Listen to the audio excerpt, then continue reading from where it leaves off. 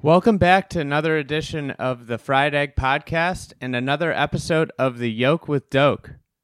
Today's episode is powered by TD Ameritrade. Every stroke counts on the scorecard and every penny counts in the market. That's why TD Ameritrade is committed to straightforward pricing with no surprises, so you're free to swing with confidence. Visit tdameritrade.com/friedegg. Member SIPC. In this episode with Tom Doak, we talk with Tom about how difficult it is renovating a course compared to restoring one, and his new project in Ireland at the Rosapenna Resort, St. Patrick's. As a reminder, check out our pro shop. We have some new towels up in the shop, as well as hats, t-shirts, polos, great gear for summertime. Visit the pro shop at thefriedegg.com. And without further ado, here's Tom Doak.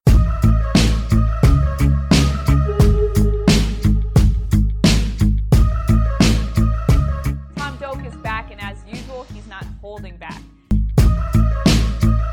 But don't toss the yolk. And the famously candid Doak doesn't pull any punches.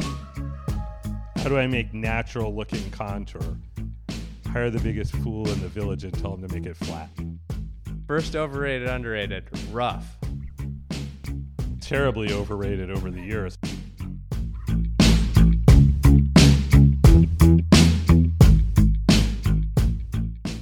So here's a question from Ethan Zimmern. Do you anticipate we're quickly approaching a time where new, fresh, untouched sites are going to be extinct and we'll have to focus on blowing up existing courses to make new courses? Oh, well, a lot of people told me that was going to be my fate 30 years ago when I got into the business, that all the great new sites are gone. Not so much that was before Google Earth. Yeah. Not so much that you're going to have to just rebuild old golf courses, but the conventional wisdom when I worked for Pete Dye is, get him a swamp or a piece of desert or a garbage dump or whatever, and he'll turn it into something really cool like the TPC at Sawgrass. So you don't need to spend money on finding a good piece of land. And that's why nobody was doing that 30 years ago. It's like, oh, this would be easier. We wouldn't have to try so hard we wouldn't have to spend so much on the land, and we wouldn't have to wait so long on the permits to make it happen. And so to Ethan's question, I think for sure, if you're a golf developer that's getting in the business to try to really make money at it, buying an old course and tearing it down and starting over is a way better business model, because it's already permitted as a golf course. You don't really need anything. You can buy it one day and start construction almost the next day in a lot of places. That speeds up the time frame by a couple of years. Whereas when you're Mike Kaiser and you're trying to get permission to build on a new piece of land down the road from Dornick, he's 2 or 3 years into that now, and he still doesn't know if he spent a lot of money on environmental consultants and everybody else, and he's paid Bill Core to do routings, and he's still not sure he's going to be able to do anything. From a business standpoint, that's really hard to swallow. As a business model, it's like not many people want to do that. The only kind of people that want to do that are somebody like Mike or Rick Kane or a lot of my clients. They want to do something really special. And if they want to do something really special, they want to start from scratch. They don't want to start from some failed golf course. Do you think you could do something special from a failed golf course? And if so, what would you look for? Well, the hard part about redesigning is whatever's there, everything that's happened there since the golf course got built reinforces what's there. They planted trees. Now the trees are getting mature, but the trees also form corridors on that bad routing. So it's really hard. if you looked at the topo map without any of the trees and said, this would really be better if all the holes ran north and south instead of east and west, but they planted trees around all the holes running east and west, it's like impossible to convert that because there's just too many things built in your way for that to really make any sense. So, like, it's not a failed golf course. This last project we built before Houston was rebuilding a course at the National in Australia. And it's actually a project that I looked at like 20 years before and tried to do a routing for, but they hired Greg Norman to do one of the courses and Peter Thompson to do the other one. And, the club's been very successful, but the Thompson course, the Ocean course, was always like the third best course. They have an older course that Trent Jones Jr. did.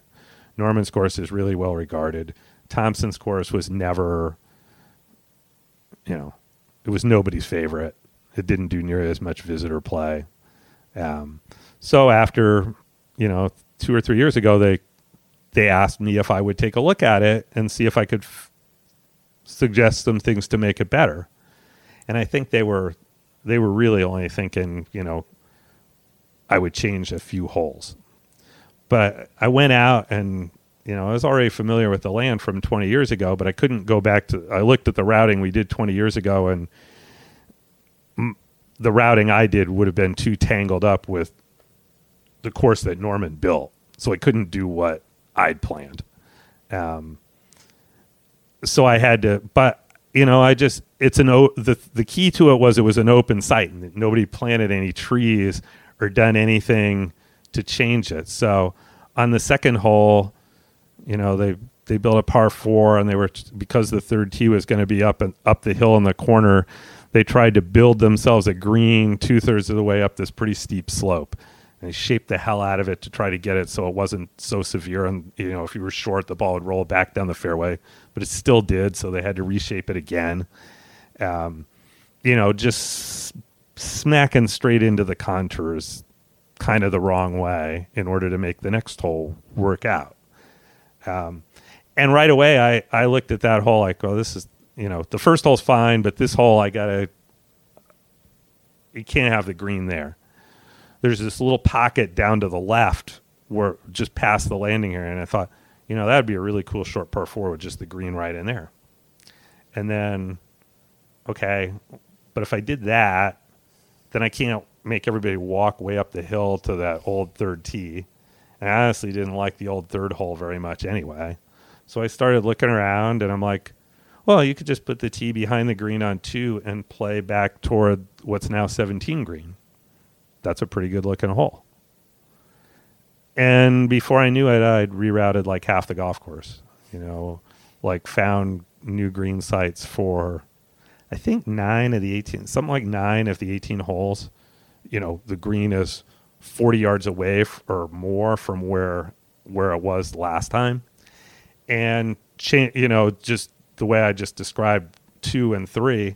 So, I cut into the back 9 on the third hole. So I changed the sequence completely, just trying to get myself out of that corner where the new second hole was.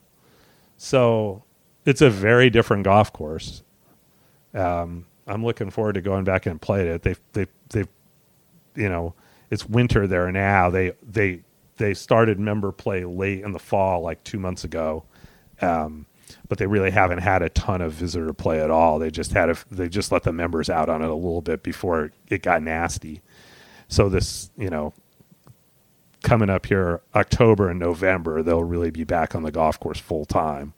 And I'll probably go in November and play it for some member event thing. But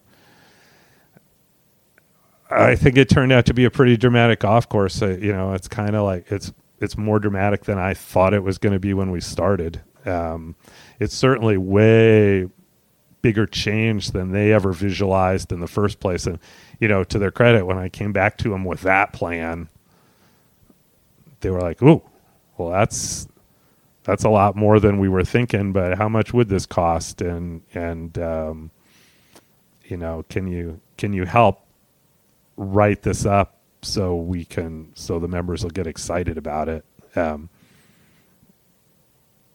the other thing that made it happen was they've got 54 holes. They actually have 72 holes. They merged with another club that's up closer to Melbourne, so they have a course up closer to the city too. So it's no big yank for them to close a golf course for 6 months and take it out of play. They've still got plenty of other places to play. That's the thing that holds you back on most existing courses. To really make changes, you got to close. And most existing clubs do not want to close the golf course. So that means if you won't close the golf course when you're remodeling, that means you're not going to do the two most important things.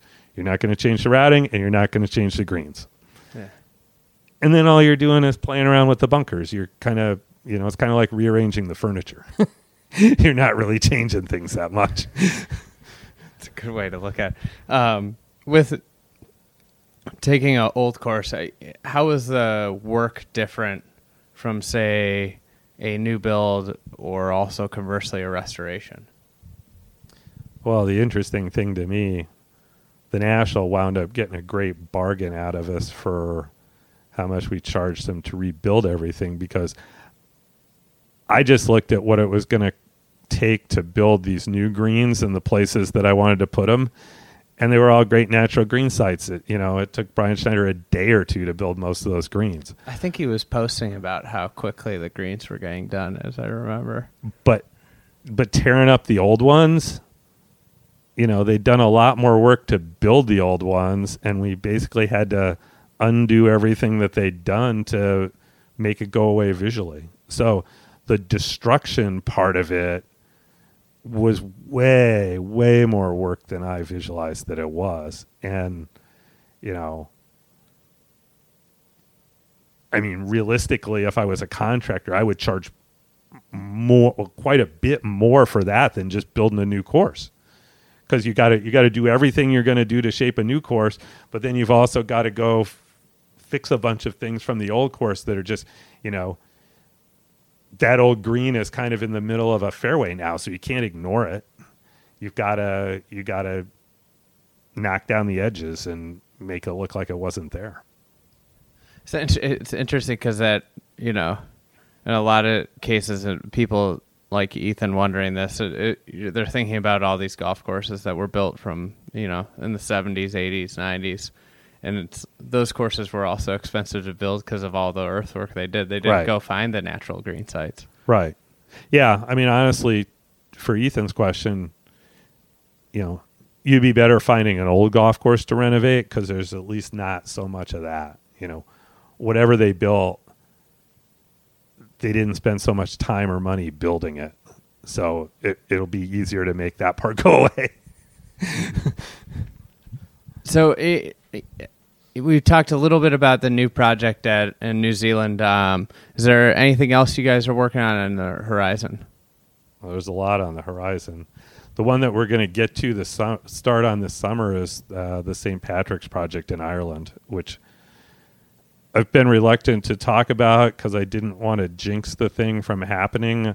We've looked at projects in Ireland a couple times before, and they always fell through in some odd circumstances. And it's been, that's always been on my bucket list of things to do is build a golf course in Ireland, a links course in Ireland. And I thought I was going to do it twice before, and they didn't happen. And this one, I've known the Casey family that owns Rosapenna Resort in the Northwest for probably 11 or 12 years now. Larry Lambrick, the photographer, introduced me to them originally. They were redoing. They originally had 36 holes at Rosapenna, and one of the older nines used to cross roads. It used to cross two roads going out and the same two roads coming back in the course of 9 holes to loop in with what they call the old Tom Morris 9 that runs along the beach. And the place is getting busier, and people were building holiday homes, and those roads were getting really busy, and that 9 was just too dangerous. You're just hitting across traffic in awkward, 150 yards off the tee in really awkward places where you're likely to hit a car. So it was dangerous and it didn't work. And they had just enough land on the seaside of the road to squeeze in 9 holes there so they didn't have to cross the road anymore. And Pat Ruddy actually built the 9 holes, but they were still growing it in, and they didn't, he had kind of like not built any bunkers. He was going to leave that to later. They'd done it on a shoestring really. And, they asked us if we'd look at it and see if we had some suggestions to make it a little more dramatic. And, I gave them a couple of ideas, and Eric Iverson basically spent a couple of months over there at one point just redoing green complexes on 3 or 4 of those holes, adding some bunkers and making it a little better. But at the beginning, I think Larry thought, maybe I would help them do some work to their second course, their Sandy Hills, which is a really dramatic, really pretty, really hard modern golf course. You see it when you see pictures of Rosapenna, it's usually of Sandy Hills. It's up in some really big dunes, and the fairways are mostly elevated well above the old Tom Morris 9. So you've got great views of the bay and the mountains around the bay. I mean, it's a spectacular looking place, but it is a heck of a hard golf course to play in the wind. And of course, in Northwest Ireland, it's windy all the time. So, so the feedback on the Sandy Hills course is always, some people love it because it's spectacular and pretty, but a lot of people lose a lot of balls and get really frustrated with it too. And they're sort of handcuffed on how much they could do about that because they're right in the edge of land with a bunch of environmental restrictions. So it was like, you're not allowed to go out and cut the rough all down way out in there and soften the shapes. Just can't do it. So it was limited on whether they could really do much to change the golf course. They've started mowing it more. They've taken out a couple of the bunkers in front of the greens over the years. It was still a hard golf course. But anyway, right when I first met them, there was the property next door to them is this place called St. Patrick's.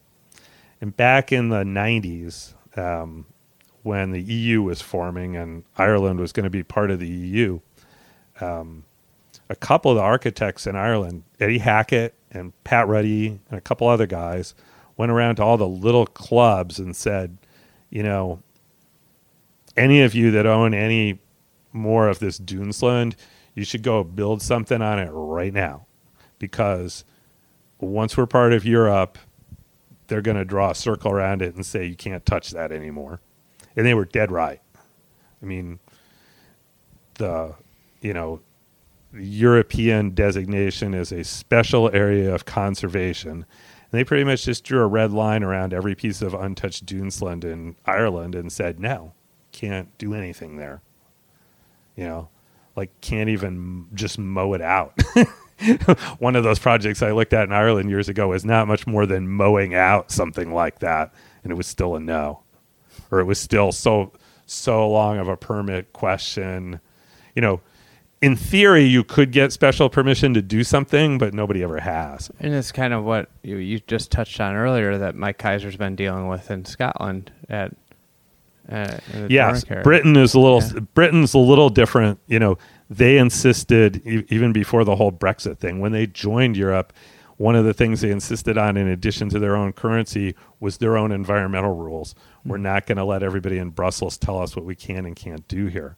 So the designation's different, and that's, if Trump's Aberdeen project was in Ireland, he couldn't have done it. Okay. They never would have got permission. It wouldn't have been up to a government vote. It would have been a bunch of bureaucrats just saying no and no recourse. So somebody built, actually Eddie Hackett and a young woman that worked for him built 36 holes on this St. Patrick's site 25 years ago now, for a hotel owner in the next town over from Rosapenna. Put up the money to do it. And it was a beautiful piece of land. It was kind of trying to get 36 holes on the land. It was really crammed in. There's a big hill in the middle of it that a bunch of the holes were just fairways running up and down the hill. It looks crazy from it. When you look at it from a distance, it's like, really? Just up, down, and a pretty good, holes going up and down 60 feet from tee to green. But when Ireland became part of Europe and they drew the red lines, there was a golf course there, so they just drew the red bubble away from it, and the land is still fair game, so you can change St. Patrick's. So for years, this golf course has done like almost no play, and 10 years ago when I met the Caseys and things in Ireland were really booming, some Irish developer had hired Jack Nicklaus he was going to do 36 holes there. And he actually started. They spent about 2 weeks in construction in the fall of 2007 or 2008. I can't remember which. And then the financial crisis the financial crisis hit Ireland, and basically the contractor the developer pulled out, the contractor didn't get paid, construction stopped completely, and the thing has just sat there ever since. And they had torn up 3 or 4 holes. They're just kind of been blowing around in the wind for several years with nobody doing anything about it. And of course, the only potential buyer for it was the Caseys, because they're sitting right next door. Because they're right next to it. So they weren't in any hurry because they knew nobody else was going to bid against them. So I don't know how long they waited 3 or 4 years until the price came down to something that was reasonable for them, and probably not a whole lot of money, and bought the property. And then, they've still been, they've been looking at it for years, and I've been looking at it for years with them of, what could we do on this site? But, the golf economy in Ireland has bounced back slowly but surely since the recession, but for a while there, it wasn't very good. So it's taken a long time to get to the point where they're like, okay, now seems to be the time where this will work. And partly it's that the Frank Sr., his sons, John and Frank Jr., are both in their early mid-30s. And of course, they're just gung-ho to build this thing. They're so excited. But, they've been being groomed for a long time to take over the place for the next generation. And they're still not quite running the whole show yet, although they kind of do. John runs the hotel. Frank runs the golf operation. They've been doing that for a few years. And so it's all been convincing their dad, let's really do this now. And we're finally ready to go. And the one thing I said to Mr. Casey in the beginning, we had way more than enough land for 18 holes. Easily, it was always tight for the 36. One of the 2 golf courses was 5,500 yards or something. Mm-hmm. And of course, there were a lot of parallel fairways up and down that hill that weren't really that attractive. And they looked at, well, maybe just do 27 holes, and like tack 9 holes onto the old Tom Morris 9, and then do 18 holes inland of that.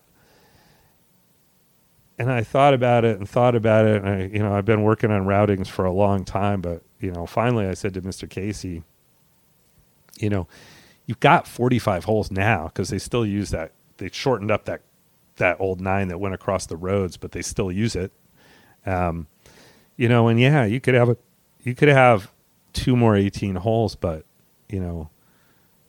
does 2 more good 18-hole golf courses really do much for you other than increase the overall volume? And Rosapenna is not the easiest place to get to, so thinking they're going to double the number of people that go there now, that's going to take a while at the best case. I just said, one of the things I've learned from Mike Kaiser is you never worry about what the next golf course is going to be. You just focus on making this one as good as you can. because that's the only way. The only way you're going to do another one is if this one is really successful. So, it's weird in Bandon. While they're building not counting the preserve, they're building their 5th 18-hole course now, and they'll have 5 different clubhouses for those 5, which is pretty insane. Anybody in planning school will tell you, well, that doesn't make any sense at all. Mm-hmm. They should all operate out of 2 clubhouses, but the golf courses are better because they don't. Yeah, because they each are an individual, because they were thought of as individual projects rather than a cohesive unit, right? Right. Because nobody had to compromise and make their 18th hole get back to that clubhouse, even though they didn't really want a hole there. Yeah, and then so what you Bill and you did at Streamsong worked because it was a collaborative process where you had the single clubhouse, but then the black course has its own clubhouse, right? Because it's right. If Gil had to somehow get back to that, it wouldn't have worked. No, we had enough trouble just making our, neither of our courses come back to the clubhouse at the 9th hole. That's one of the big reasons they pushed to get the black course going as soon as they did was in the winter when the golf day is not too long for 36 holes, they didn't have very many starting points. Mm-hmm. They didn't want to start people on number 7 on the blue or the red course that much. And so you just got 2 starting points, and you can only get a certain number of tee times out there that they're going to have room to clear and have lunch and play 18 holes in the afternoon. It's not, Bandon, summer is the big season. You could play 54 holes a day in the summer. Yeah. But Streamsong, the busiest season, is like the shortest days of the year. And getting people around twice is hard to do. So having another golf course that has 2 starting points is a real help for that. Mm-hmm. So it's interesting, had the opportunity to probably build 36 holes, but talking them into 18 great holes. Yeah. From a golf course fan, who doesn't want great? I think that's actually smart in the long run, because it's like people are going to make an excursion to play a great golf course. Well, I think for Rosapenna, I think the business model is,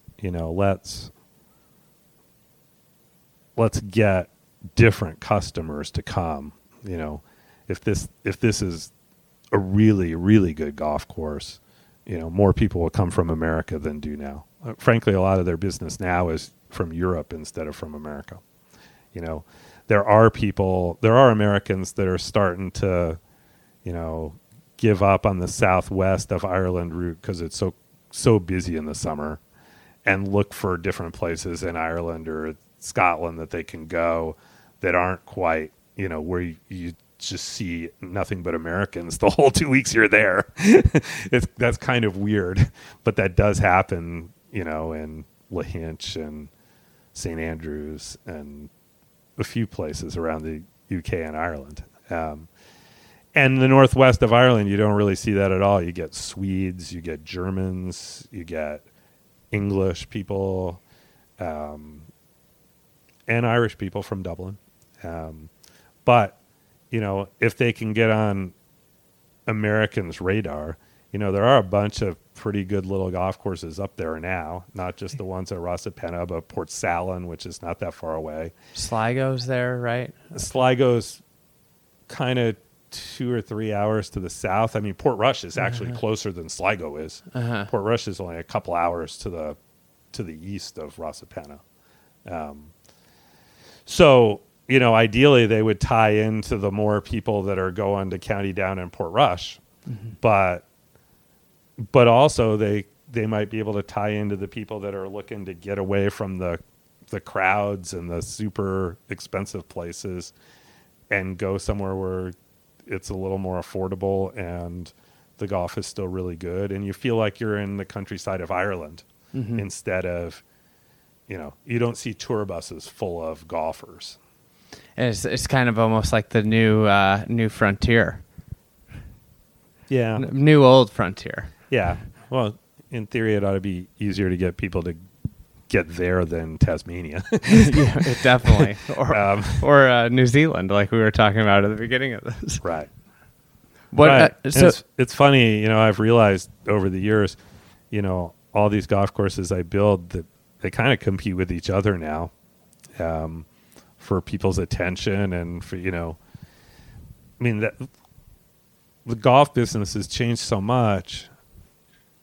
I used to think that a place like Bandon Dunes, well, that doesn't compete with private clubs. Absolutely it does now. Guys your age are like, why would I want to pay $5,000 a year to play this golf course over and over again when I don't have time to play over and over again when I'm home? There's a lot of people, instead of joining a club, let's just take our money and go make 2 or 3 really cool golf trips a year and call it good. And then, maybe I'll play with my buddy who is a member there once or twice in the summer when I'm home. But that's about all the time I've got when I'm home anyway. So all these destination places compete with clubs. And all of the destination clubs, the Ballyneals and the Rock Creeks and the Dismal Rivers, they all compete with each other. Even if they're 500 or 1,000 miles apart, they're still trying to get the guys from San Francisco to come there. So same national members. Right. Yeah, there's a ton of national member clubs trying to woo the same limited number of guys who are in the market to join a national club. It's a tough market right now. You see a lot of consolidation where, they're joining forces and, somebody's buying up a few clubs to, be able to offer a package instead of just one course. Yeah. So with this course, St. Patrick's, where in terms of the landscape, you described it a little bit. I'm guessing that we're talking more of the dramatic seaside golf that we talked about, where at Territi you have a little bit of the ocean, but then you're playing up. This is more all up on the ocean there? No, there's a lot of variety to the property. It's more than, we have like 350 acres we're working with, I think, 300 or 350. The actual coastline, just like the old Tom Morris 9, along the coastline is pretty low, and then there's a little barrier dune before the beach. So if you're playing pretty close to the coast, you don't see the water very much at all. Mm-hmm. You see the water more when you're back away from it a little bit, either playing toward it or just up at more elevation where even if you're pretty far away from it, you're looking right out at the bay. So some of the most dramatic looking holes are the holes back inland. There's it's funny where they didn't draw that red circle around the golf course right at the fence line of the golf course on the first 2 or 3 holes. There is some beautiful pasture ground, but rolling sandy pasture ground with these giant blowouts. Like just there's room for another golf hole to the right of the fence. Mm-hmm. But we can't build it because they drew the red line there. So we can't touch that land. All I would have to do is mow that. Yeah. All Eddie had to do was take one of those holes playing up the hill and put it over there. Well, it was a different farmer. Okay. And that farmer wasn't interested in selling off where he grazed his sheep and cows. So it didn't happen. And because it didn't happen in 1995, it can't happen now. Uh-huh. So, but when you play the early holes, you're looking at that. And when you play some of the finishing holes coming down the hill at the end, you're also looking at that in the distance, and it's just like a magnet. You got the bay on one side and you got those dunes on the other, and you're looking at the dunes. That's how good they are. But in between, instead of going up and down the hill, I kind of go around the hill and up the backside. And so the property has a lot of, there's like a lot of good courses, if you just went out and wandered around the property, in your brain it kind of divides up into 3 or 4 different feel areas that have a different feel to them. Mm-hmm. and we're going to get to all those areas in the course of 18 holes. That's cool. So it'll be, so you're accomplishing, building in Ireland, and we talked a little bit about Renaissance Club. How's like the topography different from Scotland at Renaissance Club to this site, St. Patrick's in Ireland? Well, the newer holes at the Renaissance Club that we got permission to build after the fact, I should go back a second.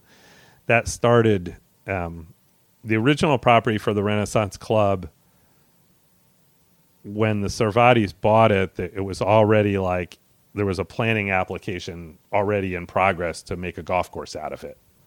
They didn't buy the land. They're leasing the land from the estate of the Duke of Hamilton. The Duke's estate are partners in the deal, and so they had filed a planning permit to put a golf course.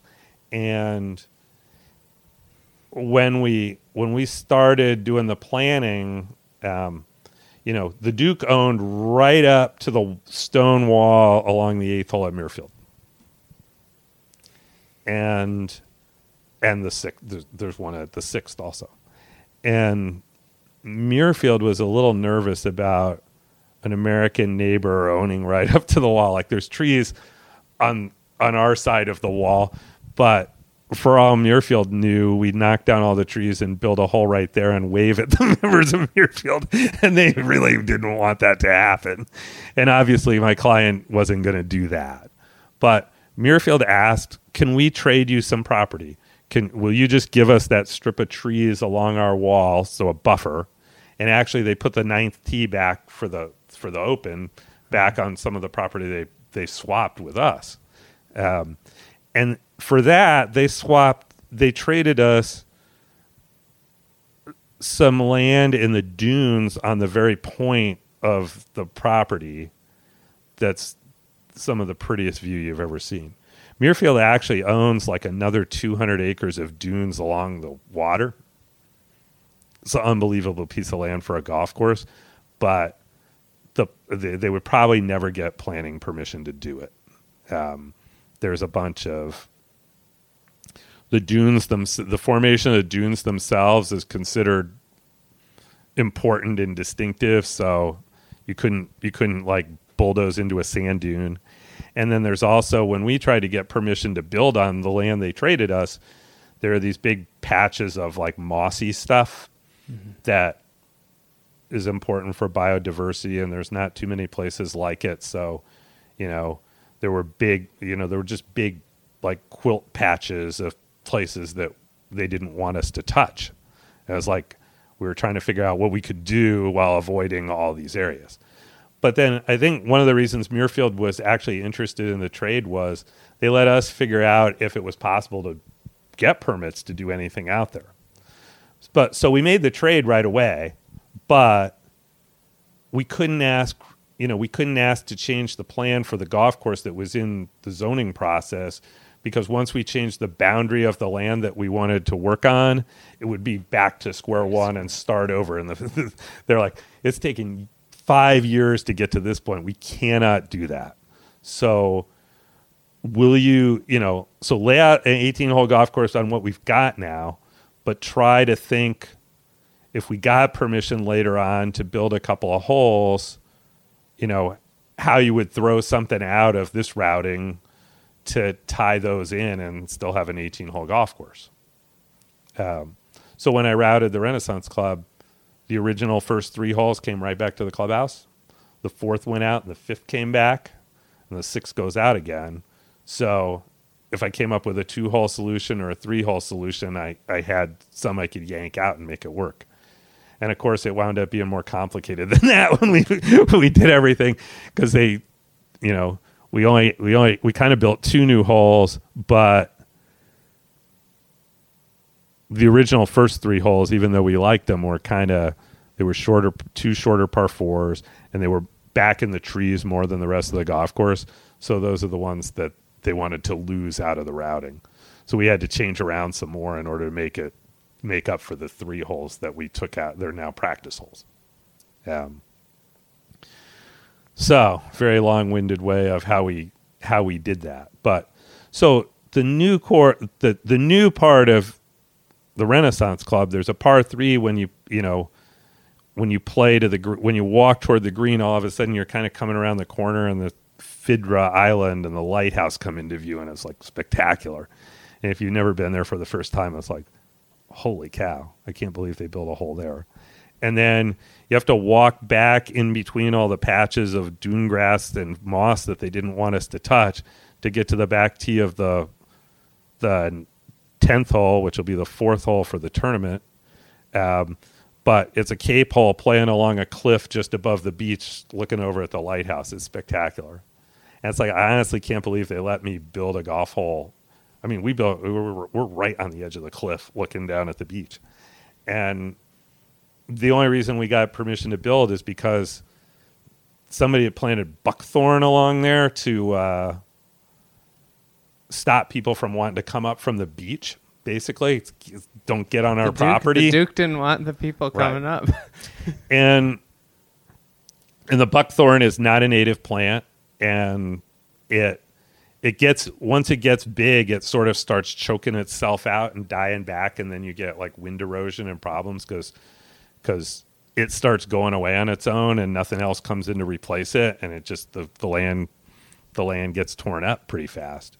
So the environmental people wanted us to take all the buckthorn out, and then it's like, it'd be pretty hard to revegetate that with all native plants, but they let us plant grass on it to revegetate it, so we could actually play a fairway right along there, which I did not see coming, but it was a really happy accident that it worked out that way. So, we thought we'd be down in the sand dunes more, and it turned out we're barely down in there at all, but we got visually at least the most dramatic holes that we could have got by adding the 2 that we did. So St. Patrick's is different. I mean, the Renaissance Club, once you get inland from those holes, it's not flat, but it's flatter. The undulations are all like the small scale fairway kind of undulations you see on links courses. In general, Scottish links are generally flatter and not so flashy, and Irish links are bigger and more dramatic, at least the ones that are the famous ones that people go to. Troon is low grade rolling stuff. Ballybunion is big crashing undulations and playing between 2 big dunes. And that's the difference between St. Patrick's and the Renaissance Club, too. St. Patrick's is much more dramatic visually.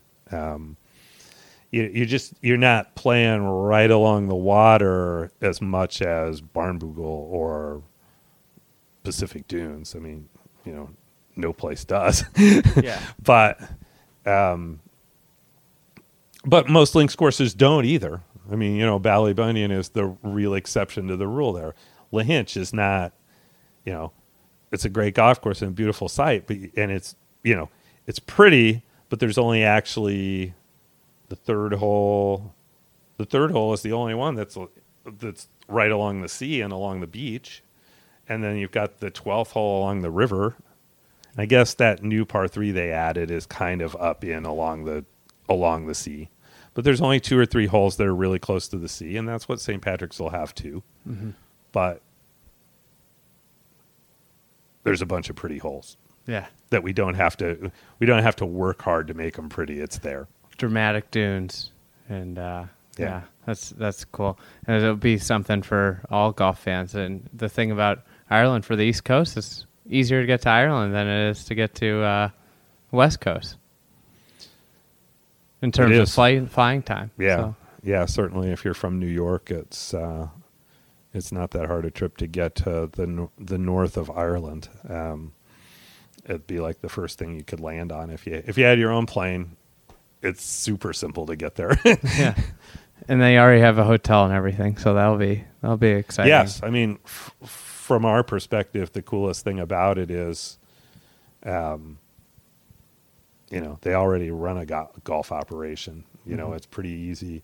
Other than hiring a superintendent for the new project, we don't have to create a bunch more infrastructure. We have to have a little shed to store some of the equipment over there, but we're sharing equipment with the other golf courses, and it's, it's a pretty simple thing to ramp up to, and open a few holes as soon as they're ready to open a few holes. Although we'll have a separate clubhouse.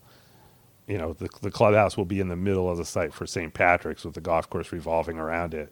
We couldn't figure out a way to, it was at the far end of the old Tom Morris 9 or Sandy Hills, so it didn't really make sense to try to shuttle people out there. And those weren't the holes we would have wanted to start on right when you got to the fence anyway. So construction will start in next couple weeks for this? Yeah, we actually built a couple of greens there last summer. Okay. We had the time, and it was sort of a test case to see how easily we could do it and kind of what we wanted the greens construction method to be. And one of them, it was one of the areas that was like, that had been torn up a little from that previous attempt 10 years ago. So we were stabilizing it at the same time. Mm-hmm. But we're going to start shaping greens in earnest this summer. And, we're hoping to do a lot of the creative work on the greens and bunkers and plant all that stuff this fall. But then we'll have to come back next year and do most of the fairways because, we don't have the irrigation infrastructure right now to do all the fairway work at the same time. So it's probably still 2 years away from opening, even though a lot of the cool stuff will get shaped this year. Neat. Since we're on the topic of Ireland, and you mentioned it earlier, what are your thoughts on Portrush with this year's Open Championship coming up? Well, I'm interested to see them play that course. I mean, it was always one of my favorite courses over there, and a lot of the famous Open Championship courses, surprisingly, the greens designs are pretty dull because either they're very old, just natural, lay the green on the ground type of green sites, or they were built before the golden age for the most part. I mean, of the courses they play the Open on, St. Andrews greens are special, obviously. They're just, but those are pretty natural. But like Troon and Carnoustie and Birkdale and Lytham, the greens are not, there's not that much going on a lot of them. Muirfield's got a great set of greens, I think. Royal St. George's has a really cool set of greens. It's older, but it was, Mackenzie did a few of those, and a couple of other architects did work after the fact. Portrush is HS Colt from start to finish. There was an older, I think they got 36 or 45 holes there now with some little course for women and children, but originally it was an 18-hole place. There was an older golf course, but Colt turned it into 36 holes in 1920. And, the one thing that kind of bummed me out was that the second course there, which wasn't as long or strong, I thought was a terrific golf course. And they sort of stole some of the best property off that to build the two new holes for the Open. So, to get the Open, they took the other golf course backwards, and I thought the other golf course was really fun too. So I was kind of sorry to see that happen, honestly. But what they wound up with is a true championship course with a great set of greens, all built by one guy, or except for the two new holes, and a really consistent design feel to it, like most of the great courses in America, instead of what you normally see in the UK, where it's kind of a mishmash of 3 or 4 evolutions from the mid 1800s to now. With Harry Colt, was arguably one of the most influential. I mean, he was one of the most influential people in golf architecture. Some would argue he was the most influential. Yep. But in America, he's very little is known about him because he didn't design that many golf courses here. Right. For people, just kind of what are your thoughts on Harry Colt and a few, design qualities that that we'll be able to get from viewing the Open that are unique to him? You know, I don't know if I know how to typecast his golf courses. You know, the first thing I'd say, he's probably, he might be the most influential of all the Golden Age architects because, you know, not only because of all the great golf courses he built in the UK and in Europe, but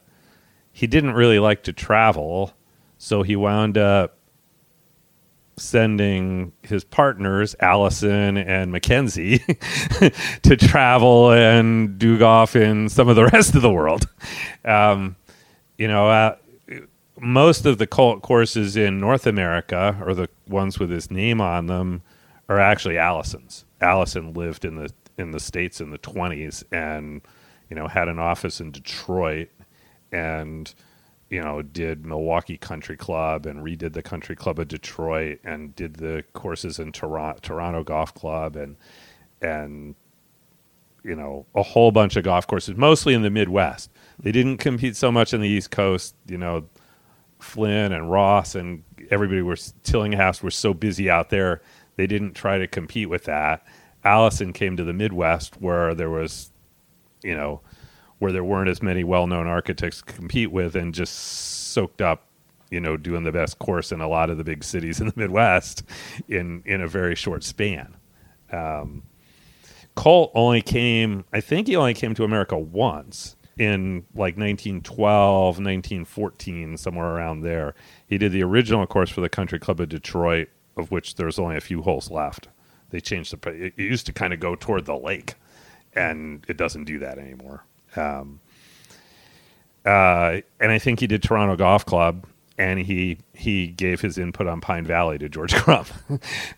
But then, you know, once the war came, he didn't want to travel back and forth. He hated traveling. He didn't even like making a long train trip. Smart man. Yeah. I can relate to not wanting to do that. And of course, by then he was older. I mean, he was older than Mackenzie and Allison and the rest of them. He'd spent years being a solicitor and a club secretary before he was a golf course architect. So he didn't, he liked the work, but he had plenty of work close to home. He didn't have to go to Japan to do that. He didn't have the ego where he really wanted to. Tokyo Golf Club did contact Colt originally. That's who they wanted to come over to design their golf course. Colt sent Allison instead. And Allison stayed and did the 5 best courses in Japan while he was there. It's funny. I just thought of this as like back then. He probably could have just said, "Oh yeah, I'm coming over," and he could have sent Allison. Nobody would have known it wasn't him. They would have known. They only would have known because it's funnily enough. I mean, I've read that story once or twice, but in Australia that might have worked because there wasn't much crossover between Australia and Britain at that point. Although Alex Russell did go play like in the amateur in the UK and stuff, so he probably would have known, but he might have kept quiet. But the clients and the powerful, the influential people in Japan, actually a lot of them had been educated in the UK. That's where they learned golf. Is they went to school at Oxford or Cambridge or somewhere and started playing golf, and then they went back to Japan, and there was crap for golf courses in Japan, so they wanted the best UK architects to come help them. Interesting, and that's why you didn't. American architects were never contacted to design, right? And exactly, that's really interesting. I never had thought about that. That will do it for this episode of The Yolk with Doak. We will be back in a couple weeks with a new episode. Thanks.